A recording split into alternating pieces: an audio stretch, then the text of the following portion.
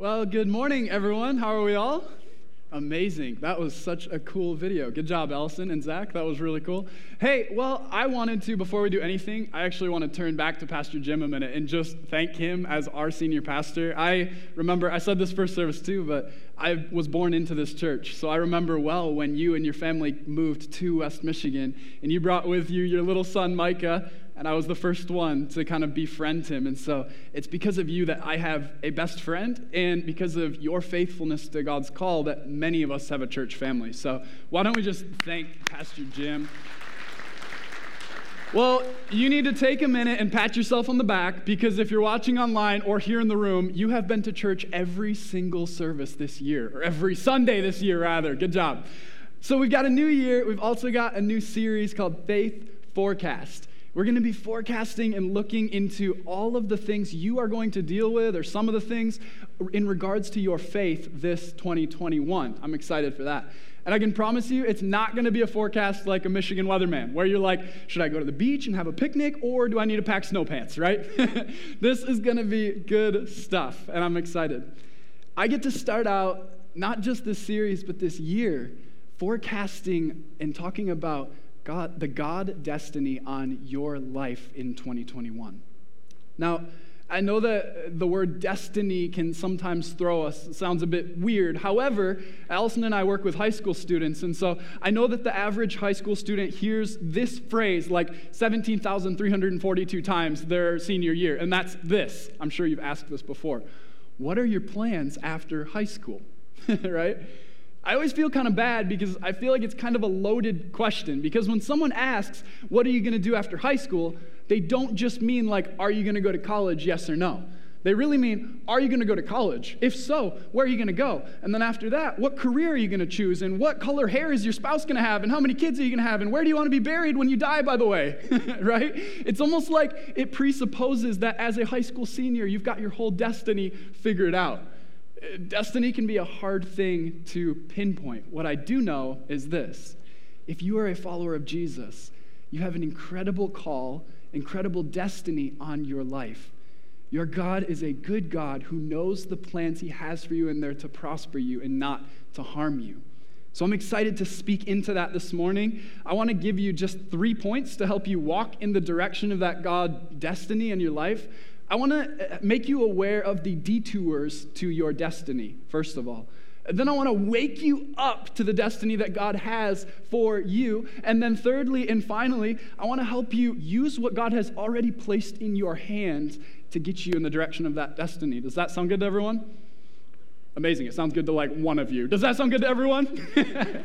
Cool. Hey, let's pray as we jump in. Dear God, we thank you so much just for another morning to come around your word, God. What a privilege that is. God, would you speak to us this morning? Holy Spirit, would you use me to minister to people's hearts? God, I just pray for open ears and open hearts in this room and on the other end of that camera.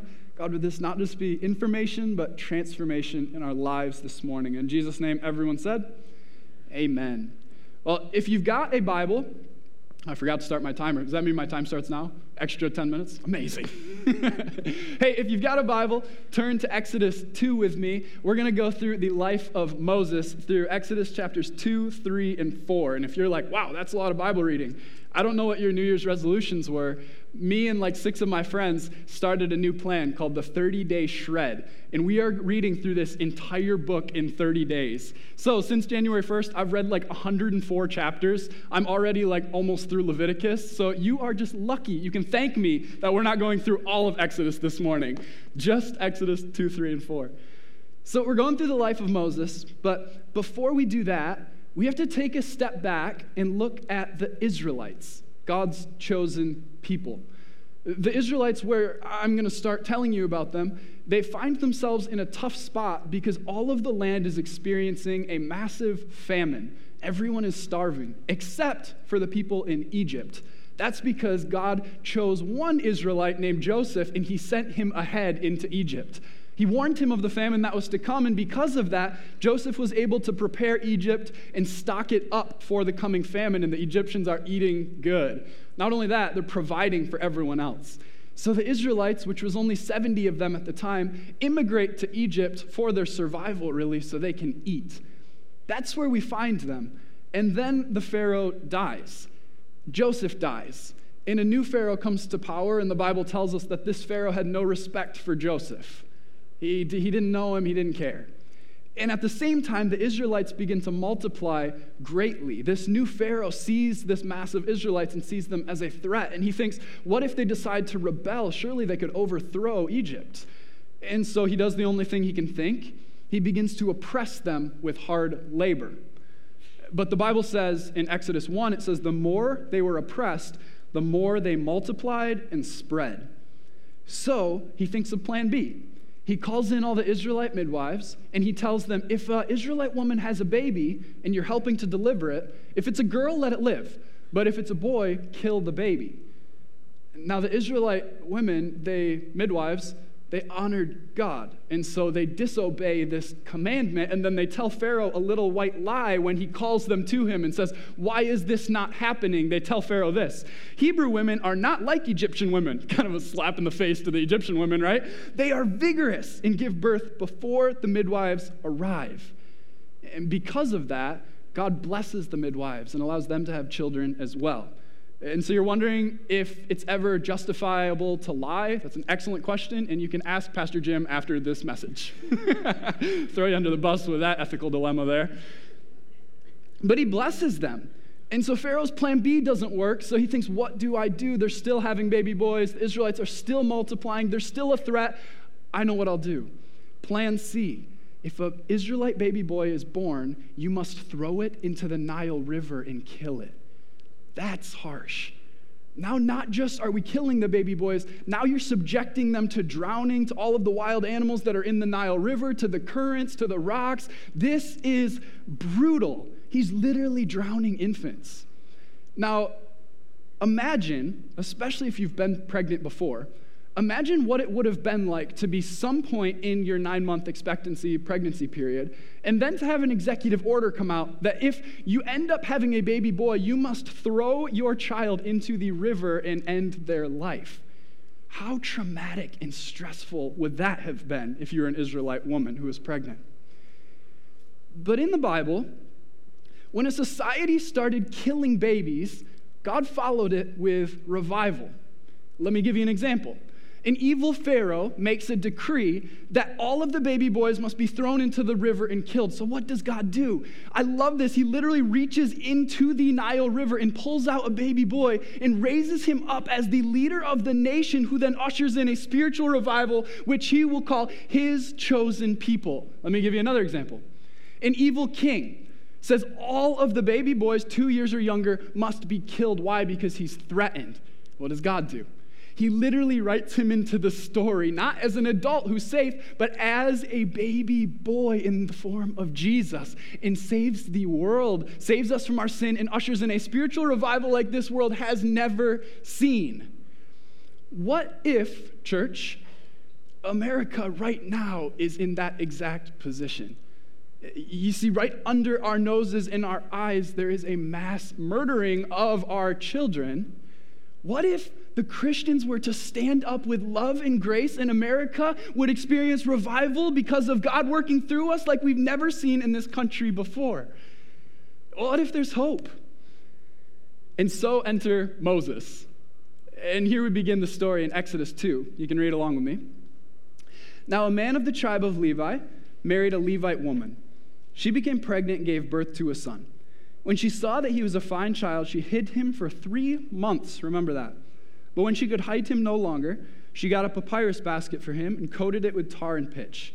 Then she placed the child in it and put it among the reeds along the bank of the Nile.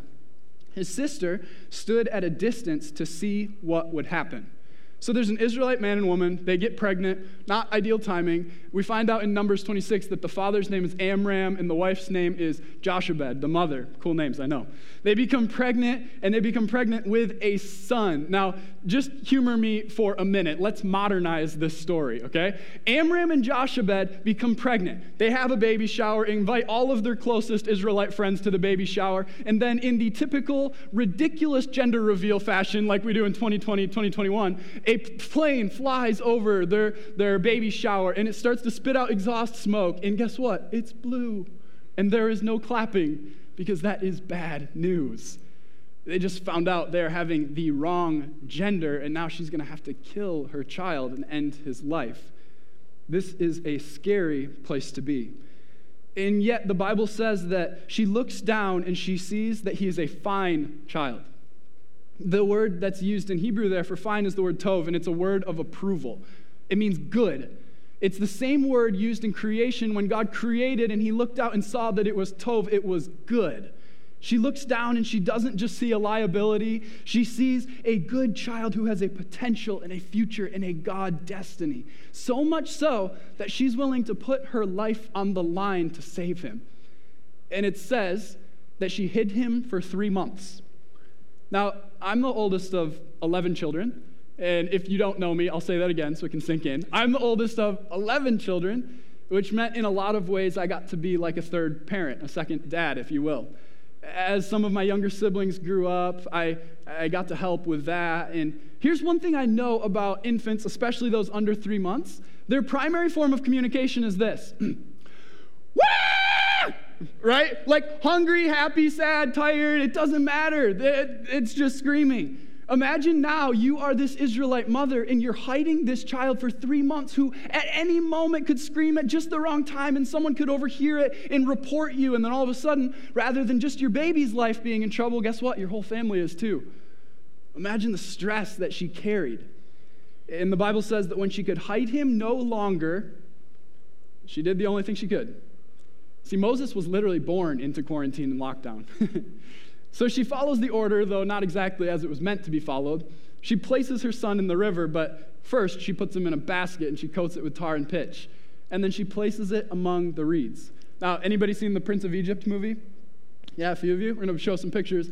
It did not happen exactly like this movie. In this movie, she lets baby Moses go, and he floats through the crazy Nile River and the waves, and the crocodiles and the hippos come, and then he just magically lands, nestled among the reeds. That's not how this worked. No. She was very strategic in placing him among the reeds. Not only that, she sent her daughter to watch what would happen and report it back to her. I would probably submit that her daughter is there watching because she couldn't bear the thought of what might happen to her son in that moment. So she sent her daughter to report back to her. You see, when it comes to detours, this would have looked like a massive detour in Moses' life. You would not have looked at that basket in the river and gone, wow, that's a fine child. That's the leader of a nation right there. No, you probably would have thought, that baby boy's probably not going to make it through the day. This was a big detour in Moses' destiny. And so the first thing when it comes to God's destiny on your life, you can expect detours. And there's 2 types you can expect. The first is this, unexpected detours. This was what happened to Moses in the basket. Unfortunately, following Jesus does not remove the hardships from your life. And somebody said amen. Rather, Jesus said, in this world you will have troubles, but take heart, I've overcome the world. Maybe for some of you, 2020 was an unexpected detour. You were planning to get married this year, and then all of a sudden we can't gather with family and friends, and that got called off. You were planning to retire this year, and then all of a sudden there goes your income and your portfolio, and you're just not retiring anymore. Destiny's not happening. Maybe this was the year that you were going to get serious about your faith, and then the churches closed down, and that didn't happen either. Maybe 2020 was an unexpected detour for you. I have a friend named Rick. He was here in first service. And I just want to show you his story because 2020 was a very unexpected and serious detour in his life. Take a look at the screens. Hi, my name is Rick Heath. I've been married to my wife Jan for almost 45 years in February, this coming February. I've been coming on and off to Lifestream probably about four years, maybe 5, just jumped in, and now we're a part of the security team and try to do some volunteer work when it's needed. Been in the martial arts for, it'll be 44 years in February. Currently I hold a 9th degree Grand Master and I have a doctorate in martial arts. And it's just been a great journey. I got into it because I was a jock in high school, and after high school, bowling and golf just didn't do it. And I was walking out of the movie theater at Studio 28, for those of you that are old enough to know. that, and there was a flyer on my vehicle, and I grabbed it and said, "Hey." My wife said, "Here we go." And I never looked back. Probably had thousands of students over the time, 2 locations. We started probably in the early 90s, I'd say, 91, 92. Just taught out of Standale for many years until we had an opportunity dropped in our lap to take over a martial arts school inside Allendale Gymnastics. And then when the gymnastics place closed, there was a place for rent across the street from Lifestream, and we opened up there and ran that for quite a few years until COVID hit. So the year 2020 started out great. We had a great 2019 season in martial arts. Things were going great. Our student count was up. Mid-March hit, and we thought, well, it's just going to be a month or two. Well, it wasn't a month or two, and we had to close the Allendale location. When we came to it and started pulling our students, we lost 75%. So we had to close the second location. It hurt losing a lot of good students. I put my heart into this, my soul, and so it was tough. It was tough, and some of those kids I'll never, might not ever see again. It's God's plan in all this, and He's not done with me. In Standale Baptist, a lot of small churches were hurting at that time too, and they approached us about moving downstairs twice a week. And He provided me a platform and a place, and we've actually gained some students. So we thought, this is a God thing. He led us together. Every time I look down, I think it's my footprints. It's not. It's Him. He's carrying me. He's carrying me through my troubles. This journey doesn't end with me losing both locations. This just begins another chapter. Life is a book. Life is a book, and it's just another chapter in my life with karate, my family, and my martial arts. Why don't we thank Rick for his story? A few weeks ago, maybe 3 or 4, I was here before a service, and I was walking the halls and chatting with Rick. The reason I was struck by his story is this. In many ways, he is still like Moses in the basket in the river. He hasn't seen the full fruition of this detour yet. And yet, I was blown away by how a man who's poured decades and decades into building something, his heart and soul, like he said, only to have it lost in a moment, can still have such a faith and optimism and trust in God. I experienced an unexpected detour in my life, which didn't make sense in the moment. A couple of years ago, Allison and I both did Bible college in Sydney, Australia. And it had been almost 4 years I had been living there, and we had plans to stay and to do this and that until we found out that my grandfather had cancer and he wasn't going to make it. This is him and my grandma. And we were torn with this decision of what do we do? Do we stick with our plan, or do we head back home and hopefully make some memories with him before he passes away? And we chose the latter, and thankfully we were able to make some great memories with him before he passed away. However, we ended up in this place where we went, okay, God, we had this opportunity here, and we had this opportunity here and this one, but now we're here. Not just in our home country or state, but in our home city, and we're here, but now what? What are we going to do? This was not our plan, right? I can stand here, though, in faith and tell you that if not for that unexpected detour in my life, if not for God using what did not make sense to me, I would not be standing here on this stage preaching to you this morning. I would not be in the point in my relationship with God that I am. I would not be in the point in ministry that I'm in, if not for God using an unexpected detour that did not make sense. You see, what we view in our lives as a setback, God often uses as a set up for our destiny. And this happened much the same in Moses' story too. As we keep reading in verse 5, it says, "Then Pharaoh's daughter went down to the Nile to bathe. Her attendants were walking along the riverbank when she saw a basket among the reeds and sent her female slaves to get it. She opened it and saw the baby. He was crying and she felt sorry for him. 'This is one of the Hebrew babies,' she said. Then his sister asked Pharaoh's daughter, 'Shall I go and get one of the Hebrew women to nurse the baby for you?' 'Yes, go,' she answered. So the girl went and got the baby's mother. Pharaoh's daughter said to her, "Take this baby and nurse him for me, and I will pay you." What a turn of events. So the woman took the baby and nursed him. When the child grew older, she took him to Pharaoh's daughter, and he became her son. She named him Moses, saying, "I drew him out of the water." It would have looked like a massive setback to Moses to be a small 3-month-old floating in a river, but God used that towards his destiny. Now, rather than being a 3-month-old with a hit on his head, now he's literally being raised by his own mother, safe, protected, and, by the way, being paid for it by the enemy's own daughter. Some of you might need provision in your detour, and you're just striving in your own strength to get it. What if you were to place it in our God's hands? He's the one who can even bring provision to you through your enemy. How incredible is that?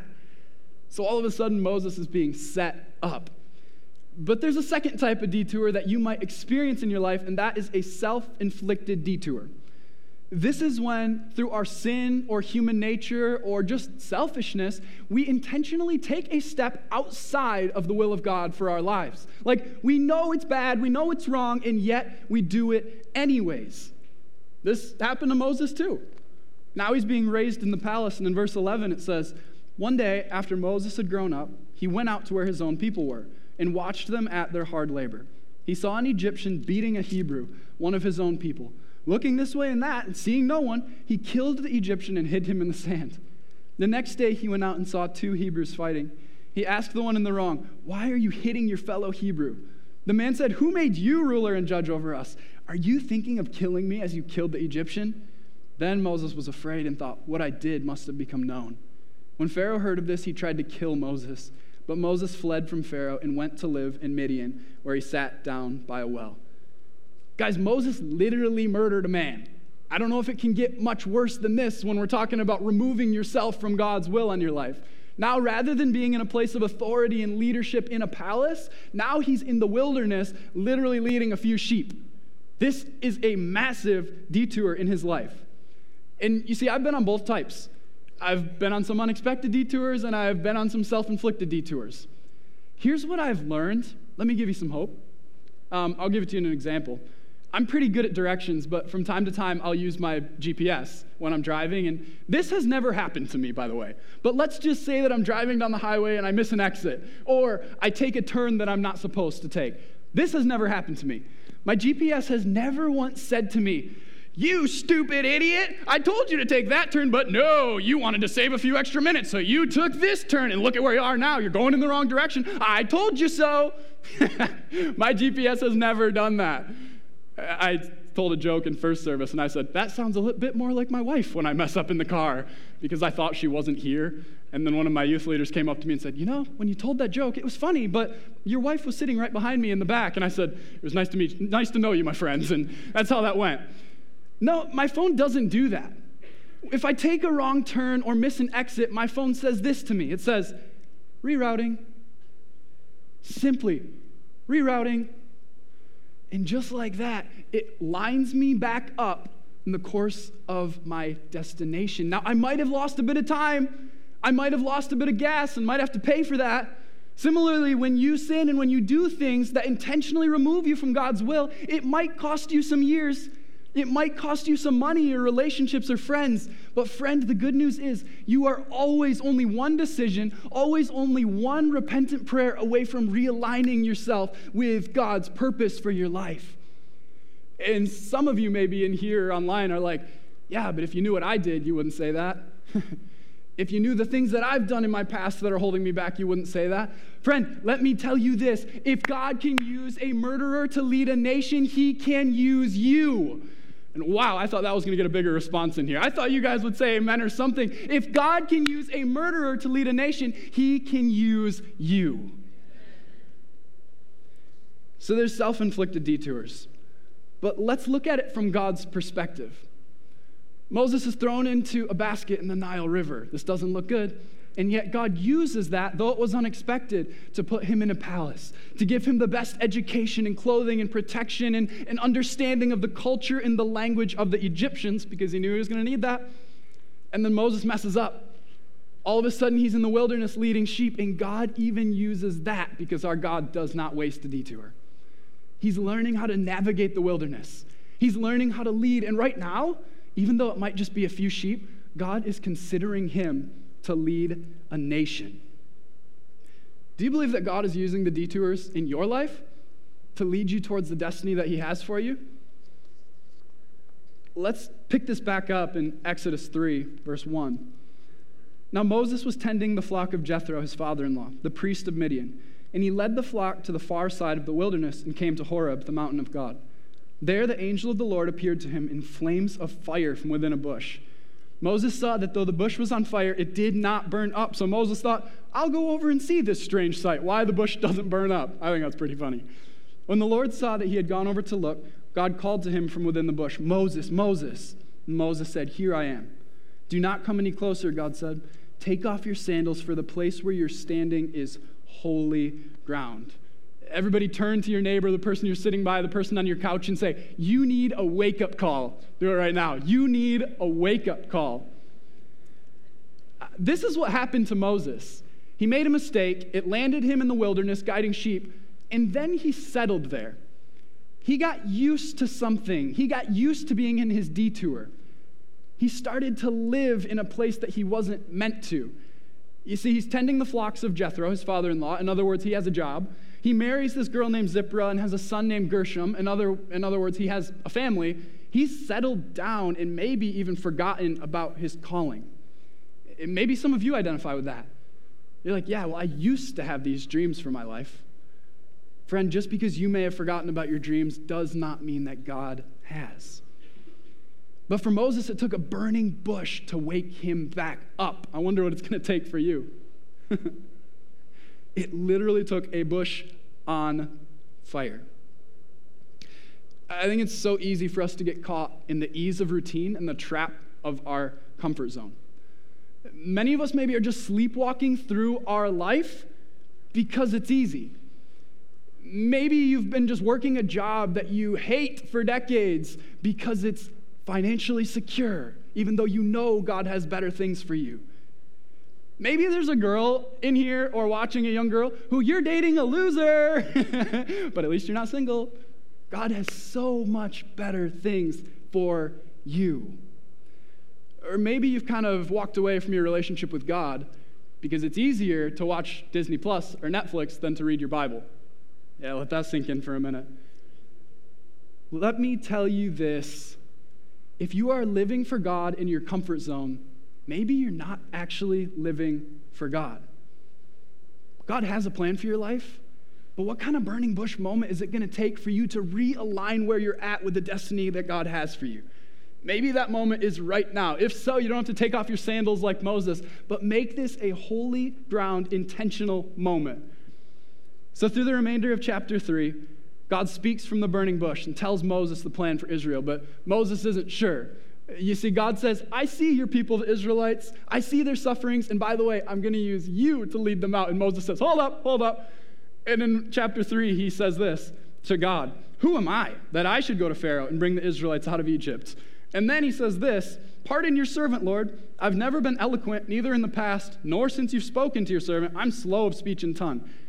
I think that one's funny because in Acts chapter 7, Paul writes this about Moses. He says, Moses was educated in all the wisdom of the Egyptians and powerful in speech and action. Maybe it's just an excuse. I don't know. Either way, God replies with this. He says, who gave human beings their mouth? Moral of the story, do not argue with God. It won't end well for you. And still, Moses gives another excuse. In chapter 4, he has this question. It says, Moses answered, what if they don't believe me or listen to me? What if they say, the Lord did not appear to you? Then the Lord said to him, what is that in your hand? A staff, he replied. I get it. Sometimes it's really hard to reroute back into the destiny God has for us when we've been living somewhere else. But I love the simplicity of God's response. He just says, what is that in your hand? In other words, what have I given you that you're already doing that you know how to do? I'm going to wrap it up with this, but I want you to help me out. I want to break it down into an equation that's so easy. So hold up your right hand, and we're going to say this. Destiny equals hand to heart. Try that one more time. Place your hand on your heart. Destiny equals hand to heart. Moses is like, IDK, God, I don't know about this. And God says, what is that in your hand? And he says, a shepherd's staff. a tool of my trade. It's nothing special. It's what I used to walk around with. I hit the sheep with it when they're getting out of line. I use it to pull them up when they fall down. It's just a simple tool of my trade. And God says it's not ordinary. It's so much more.